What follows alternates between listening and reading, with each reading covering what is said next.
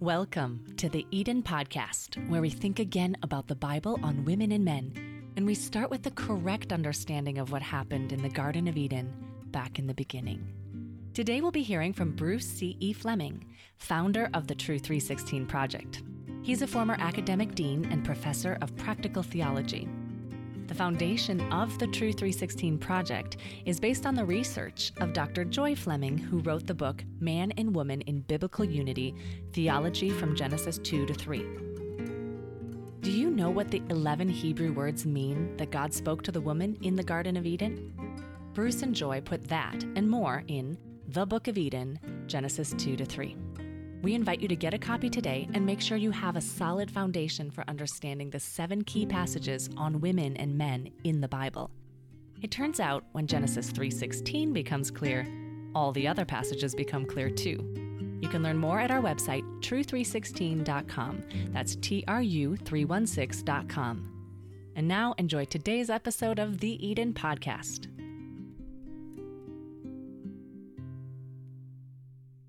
The focus of this episode is getting this passage right. 1 Corinthians 11, verses 2 to 16. In 1962, Don and Carol Richardson risked their lives to share the gospel with the Sawi people of New Guinea. Their book, Peace Child, tells their unforgettable story of living among a people group where treachery was valued as their highest virtue. They would fatten potential victims with friendship before betraying them for slaughter. The very first time these pioneer missionaries tried to tell the Sawi headhunting cannibals of New Guinea the good news about the cross of Christ, things went very wrong. This occurred as they were telling about the night Judas betrayed Jesus with a kiss. The listeners held their breath as the scene unfolded before them for the very first time. Up came Judas, the follower, to Jesus, his teacher. "Teacher," the betrayer said to Jesus, and then kissed him, and the soldiers closed in. The listeners went wild. Oh, what a masterstroke. What a fantastic betrayal. Obviously, they got the message very wrong. In a less spectacular way, people have been getting wrong the message of 1 Corinthians 11. Coming to these verses with the wrong presuppositions, readers and translators alike have missed the message of the passage. They have misread the key verses. I'm joined by Joanne Hagemeyer. Hi, Joanne. Hi, Bruce. And Joanne has written the study guides for this book because of Eden, 1 Corinthians 11, 14, and 1 Peter 3. And she's going to guide us through the study guide for chapter 1 and begin with exercise 1. Take it away, Joanne. Thanks. So our first exercise is going to be to identify the 5 keys to understanding this passage, 1 Corinthians 11, 2 through 16. So we're going to walk through each key. And the first question asks, what is that first key? From 1 Corinthians 11, 2, what were the believers in Corinth doing? This is the first key, is Paul's evaluation of what they were doing. Well, the first key is praise. We have to understand this whole passage is about praise. That means he likes what they're doing. He's praising them for doing a good job. And then starting the next passage, starting with verse 17 of 1 Corinthians 11, there's something else going on. He says, now I am not praising you for what's coming up because you were doing incorrect things. So they're doing something right in this whole section. A lot of people don't start this passage until verse 3. They skip verse 2. And if they do, then they don't realize that this passage is all about praise. I've read commentaries. They talk about, now Paul criticizes the Corinthians in chapter 11, and he criticizes them about something in the first section, and then he criticizes them again in the second section. And I want to be critical about that. That's not what's going on. So key number 1 is praise. Verse 11, or 1 Corinthians 11, 2, he's saying, I praise you for... And then he talks about what they were doing. And the second key is kind of a big picture idea. Earlier in his letter, Paul spoke of 3 groups within the church. Who were they? And that's in 1 Corinthians 10, verse 32, because we're going to ask how each group is addressed or where they are addressed in sections of this next passage. So who were those 3 groups? So as I was studying this passage, I try not to pay attention to the chapter breaks and the verse breaks because those were added long after Paul wrote. And sometimes they're helpful and sometimes they're not. And I noticed that several verses before this passage in chapter 11, in verse 32 of chapter 10, he has an interesting listing that he gives. He talks about, so let me turn to it, 1 Corinthians 11, 32. And he says, don't give offense either to the Jews or to the Gentiles or to the church of God. And I thought this is an interesting enumeration of three different groups, but they bleed over into one another. So he says, he's talking about the Jews, he's talking about the Gentiles, he's talking about the church of God. And this is, I think, is another example when Paul gives you an outline of what's coming next. So he's going to be talking about these three different groups, and it's pretty easy to see where they are. In 1 Corinthians 11, verses 3 to 9, he's talking to the Jews, whether it's what he thinks is an inspired outcome of the Old Testament and Jesus' teaching, or whether it's their critical Jewish oral law. All of this in verses 3 to 9 is focusing on the Jews who were part of the early church there in Corinth. Then in 1 Corinthians 11 to 12, he's talking to the whole church at large with some general principles. And then starting with verses 13 up through 15, he's talking to the Gentiles, or the non-Jews, the Greeks in the church at Corinth. And he's even appealing to nature, which you never would do in an argument where you're trying to win over the agreement of the Jews. You wouldn't appeal to nature, but to the pagans in Corinth who are now believers, you would. So he's talking about these three groups. So key number 2 is the threefold focus that he does in this passage. So that's an important key to keep that in mind. So now, after Paul moved on from Corinth in his missionary journeys, the church he founded there continued the practices and the traditions that he had taught them to follow. And they followed the traditions that he had taught them about women and men ministering in the congregation. God raised up both women and men to lead the congregation in worship and to teach God's word. But some wanted to follow their old religious traditions. So that moves us into the third key. In 1 Corinthians 11:16, Paul depicted those who wanted to follow their old traditions rather than what Paul had taught them. So how did Paul describe this group? That's our third key. Yeah, and this is the opposite of what he's praising them for following him, because in verse 16 he says, but some were contentious. So the key number 3 is contention. There's some people that are not agreeing with Paul. They're not wanting to practice the new traditions or the old traditions that he's taught them to follow. And so they're fighting against him. And in this case, he's going to be quoting them and fighting back against their contentious claims. What was that point of contention? That's our key number 4. The people Paul was addressing, were challenging Paul. So according to 1 Corinthians 11:2, what were they challenging Paul about?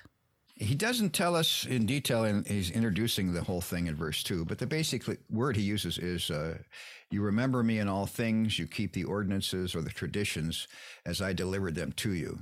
So it's basically whatever the teaching was. In this case, I believe it's about men and women as they're teaching, and how can they teach, and how should they dress, and what is their place in the church. All of this is being brought up here, and he calls them his traditions. And now we're going to move on to, well, what was he talking about? So in the 5th key, we're going to deal with 13 Greek words in 1 Corinthians 11:10. This was Paul's application. And when you read this in the English translations, something interesting happens. So I'm going to give you several different English translations. Remember, 13 Greek words. And we'll see if you notice something. Here's the first one from the Good News translation. It says, on account of the angels, then, a woman should have a covering over her head to show that she is under her husband's authority. And I'm going to give you another one, Contemporary English Version. And so, because of this, and also because of the angels, a woman ought to wear something on her head as a sign of her authority. Now we're going to go to the Living Bible. So, a woman should wear a covering on her head as a sign that she is under man's authority. In fact, for all the angels to notice and rejoice in. Now we'll go to the NIV. It is for this reason that a woman ought to have authority over her own head because of the angels. And we'll end with the English Standard Version. That is why a wife ought to have a symbol of authority on her head because of the angels. So, what do you notice about all these translations? They've got a lot of extra words in there. It's not 13 Greek words, but it's 26 English words or 30 English words. why do they do that? And what are they doing when they add words that are totally not in the Greek, like a covering on and things like that? There's just a lot of confusion going on here. And what they're trying to do is they're trying to clarify, quote unquote, clarify the meaning of this verse. Why do they think they have to clarify the meaning of the verse? I think it's because they don't understand it. And what Paul said simply and clearly in the Greek, they're trying to clarify for us in English by adding a whole lot of extra words. So beware of people who come bearing extra words when they're trying to translate a verse for you. There's a good one I like in the new, what's it called? The Today's New International Version, the TNIV. Do you have that, Joanne, the TNIV version of it? I sure do. It says, for this reason, and because of the angels, the woman ought to have authority over her own head. Very simple and straightforward. So if you were going to give a word for this fifth key, then what would it be? Translation. So the key here for us, not for Paul, but the key for us to understand the passage is how has this been translated for us, and what does the basic Greek mean? Yes. And that brings us into our second exercise, which is going to be examining the practice that Paul addresses. And in 1 Corinthians 11, 2 through 16, Paul affirms that women are full members of the body of Christ, and they're fully gifted by the Holy Spirit to minister in the name of Jesus. So Paul appeals to Genesis and to reason to restate his case, and he's firm. There's no room for dissension on this point of doctrine and of practice. So we're going to go into this first question using the Today's New International Version of 1 Corinthians 11:10 and also 1 Corinthians 11:4. In what ways were the Christians in Corinth remembering Paul's teaching and keeping the tradition that he delivered to them?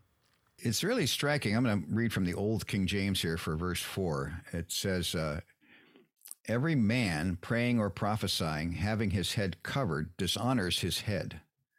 So there's something going on with the idea of putting something on your head, and it's dishonoring you if you do it. And then we're talking about a head again in verse 10. So he talks about having authority over your own head. So we're going to go into that more as we continue here. Well, there is an important teaching that Paul gives. It's not in this letter. It's in the second letter that he sends them.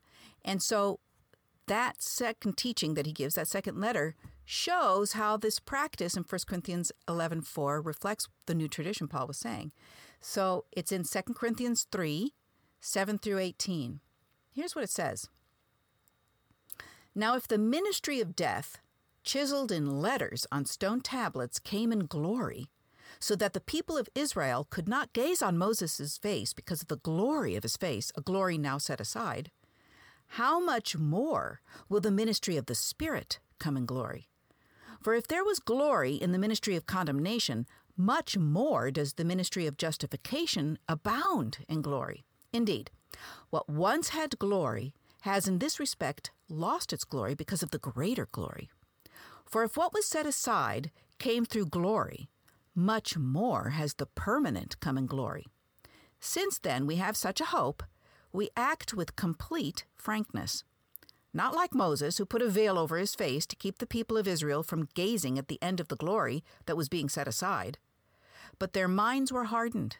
Indeed, to this very day, when they hear the reading of the Old Covenant, the same veil is still there. It is not unveiled, since in Christ it is set aside. Indeed, to this very day, when Moses is read, a veil lies over their minds. But when one turns to the Lord, the veil is removed. Now the Lord is the Spirit, and where the Spirit of the Lord is, there is freedom. And all of us, with unveiled faces, seeing the glory of the Lord as though reflected in a mirror, are being transformed into the same image from one degree of glory to another, for this comes from the Lord, the Spirit. So how does that teaching tie in with what the tradition that Paul was giving them? You know, we've got a lot of key words here that we're going to see in this passage. We're talking about glory and veils and all of this. So there's a whole lot of Old Testament practices going on. If you go back to the Garden of Eden, we don't talk about veils. We don't talk about, these kind of things. So these developed later on as we were having a typology develop as God is showing them what does the sacrifice of Christ on the cross really mean? Or who was he? Or, what is our sin nature, etc. And so now as he's moving into this passage, he's going to talk about, in the context of all of these things, he's going to talk about what do you have to do now? When you were in the Old Testament, you had certain restrictions, but now in Christ, we don't need those restrictions to teach us. We can actually see in Christ's person and his work and what happened historically. We can see what happens. We can see what that means. And therefore, we don't have to restrict ourselves in certain ways. We don't have to limit ourselves to worship in the temple in Jerusalem. Now we're out, we're preaching the word, we're spreading the word all around the world. Can you take us through the rest of number 2 there, Joanne? I don't know if we have the time to go into all these verses, but what are some of the passages we talk about next? We want to show students that this isn't something Paul was just telling to the Corinthians, although he certainly does tell them more than once. In 1 Corinthians 10, he talks about being of one body. That's right before this passage. Right after this passage, he again talks about being one body with many members. That's 1 Corinthians 12. He also talked about this with the Galatians. In fact, there's a famous verse that he says to the Galatians in 3:28. He says, there is no longer Jew or Greek. There is no longer slave or free. There is no longer male or female. For all, or actually he says there's no longer male and female. For all of you are one in Christ Jesus. He pulls again on that theme in his letter to the Ephesians and again to his letter in Colossians. And this wasn't just Peter talking about this. Paul. Peter also talked about this. He just used a slightly different imagery. In his first letter, chapter 2, he talked about being living stones built into one spiritual house. So in each of these passages, we show an idea of all believers being equally one in and with Christ. So what's going on now is we're gonna get into this passage in the time to come. But in verses 5 and 6, there's a change in tone. It was starting to sneak in maybe in verse 4, but it's very obvious in verses 5 and 6. And what this is Paul, I think, quoting in verses 4 through 6, quoting the proposal from the legalists in Corinth. And this is the old religious tradition they still want to follow. And so, for example, I've got my old King James here, so I'll read it. But every woman that prayeth or prophesieth with her head uncovered dishonors her head. For that is even all one as if she were shaved. And if the woman be not covered, let her also be shorn. But if it be a shame for a woman to be shorn or shaven, let her be covered. And a lot of people get confused with this, and they should be, because the translations have neglected to put quotation marks around verses 4, 5, and 6. If you do that, it's pretty simple. You can see the proposal that they're making, and then you can see the reaction that Paul makes to that afterwards. We have an example of this kind of interaction from Jesus many, many times. Jesus fought against the added and non-biblical regulations of legalistic Judaism during his earthly ministry, and he confounded self-righteous sinners who focused on following these rules while missing the heart of God's message. In his Sermon on the Mount, Jesus identified and rejected their regulations. 6 times he said, "You have heard it said, but I say to you." And what's he doing? He's referring to what they had been teaching incorrectly, and now he's going to tell us what to do. In Matthew 5, 21, 27, 31, 33, 38, and 43. All of these times, you have heard it said, but I say unto you. Now, Paul was one of those people who practiced those extra restrictions and regulations from the Jewish oral law. As a Pharisee, Paul had been a scrupulous follower of these laws, but as a Christian, he left behind these empty practices. Jesus, the Messiah, had fulfilled the Old Testament law and gave each and every believer full status as a child of God, full access to the throne. During the years following his conversion, Paul became skilled at discerning and discarding the dry husks of legalism. He excelled in teaching truth straight from the Old Testament, especially how Jesus fulfilled the prophecies of the coming Messiah. So we want to talk then about people who opposed Paul and his understanding of Jesus' teaching. And there really were 2 groups. The first group of opponents to Paul's teaching we see in a number of passages in Acts and also in a letter that Paul wrote to Titus. I'll read you one of the passages in Acts. It's Acts 14:2, and it says, "But the unbelieving Jews stirred up the Gentiles and poisoned their minds against the brothers." So how would we sort of categorize this first group of opponents? These are not believers. They're Jewish believers, practicers of Jewish religion up to that time. And they're from outside the church, and they're saying, you guys, you have to be following our Jewish rules. And here they are, and you're not following them. Exactly so. So then in the second group, there was another group that opposed Paul, and they also are featured in the book of Acts and in a letter that Paul wrote to Galatians. We have a number of those passages for students to look up, and I'll read you one of them. It's from Acts 15:5, and it says, "But some believers who belonged to the sect of the Pharisees stood up and said, 'It is necessary for them to be circumcised and ordered to keep the law of Moses.'" So how would we categorize the second group? Well, these are the Jews that became believers. Now they're inside the church, but they still, they say, we've got to be practicing these Old Testament laws. And when they said that, yeah, the Old Testament laws that still held true, still needed to be practiced. And then they were also saying, we have to do these extra regulations. We have to follow those. And Paul's trying to work with them now. He's trying to say, no, we don't have to do that. This is the reason we don't have to do that. This is what we should do. Thinking then about your knowledge of the Old Testament, this is the last question we ask students. Why would these groups resist Paul's teaching and the traditions that he was giving them? There's a major shift going on here between the Old Testament and the New Testament. In the Old Testament, God is teaching us what is a perfect lamb? What is a spotless lamb? What is the purpose of a sacrifice? How is God holy? How are we sinful? How can we reach God? So there's what I call, scholars call typology. There are these symbols that are used and these specific practices that you have to follow. Jesus fulfilled these typologies, and we understand who Jesus is from all of these Old Testament pictures acted out and practiced in the Old Testament. When Jesus came and did it, when he lived it and fulfilled all of this, we can move on beyond that. Another way of looking at it is to say that in the Old Testament, we had a centripetal gospel in the sense that you focus, you take it from the outside and you focus on the center. So the Queen of Sheba left Africa and she came to the temple in Jerusalem. And different people were to leave Babylon and come to the gospel in the temple again in Jerusalem. All the nations were to look to Jerusalem to find out what God was teaching us and who God was and to meet God there. But then with Christ and the fulfilling of the promise of the Holy Spirit on the day of Pentecost, now there's a centrifugal force and we are spun out from that center. We go from Jerusalem to Judea to the ends of the earth. Now it's the time to enter Paul's world with the Corinthians. In Ephesians, we see that he moved us beyond Eden. And in this passage, he moves us back to Eden, in a sense, because he takes us back to Eden before all the rules and regulations were instituted as teachers for us. And he focuses on the rich relationship God has with us as we walk with him unveiled in the garden and see his glory face to face. Thanks for listening to the Eden Podcast.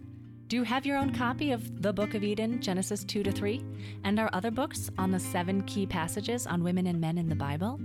Visit our website at true316.com. Do you want to go deeper? You're invited to enroll in the current study unit of True School. Take a look. Go to true316.com/school.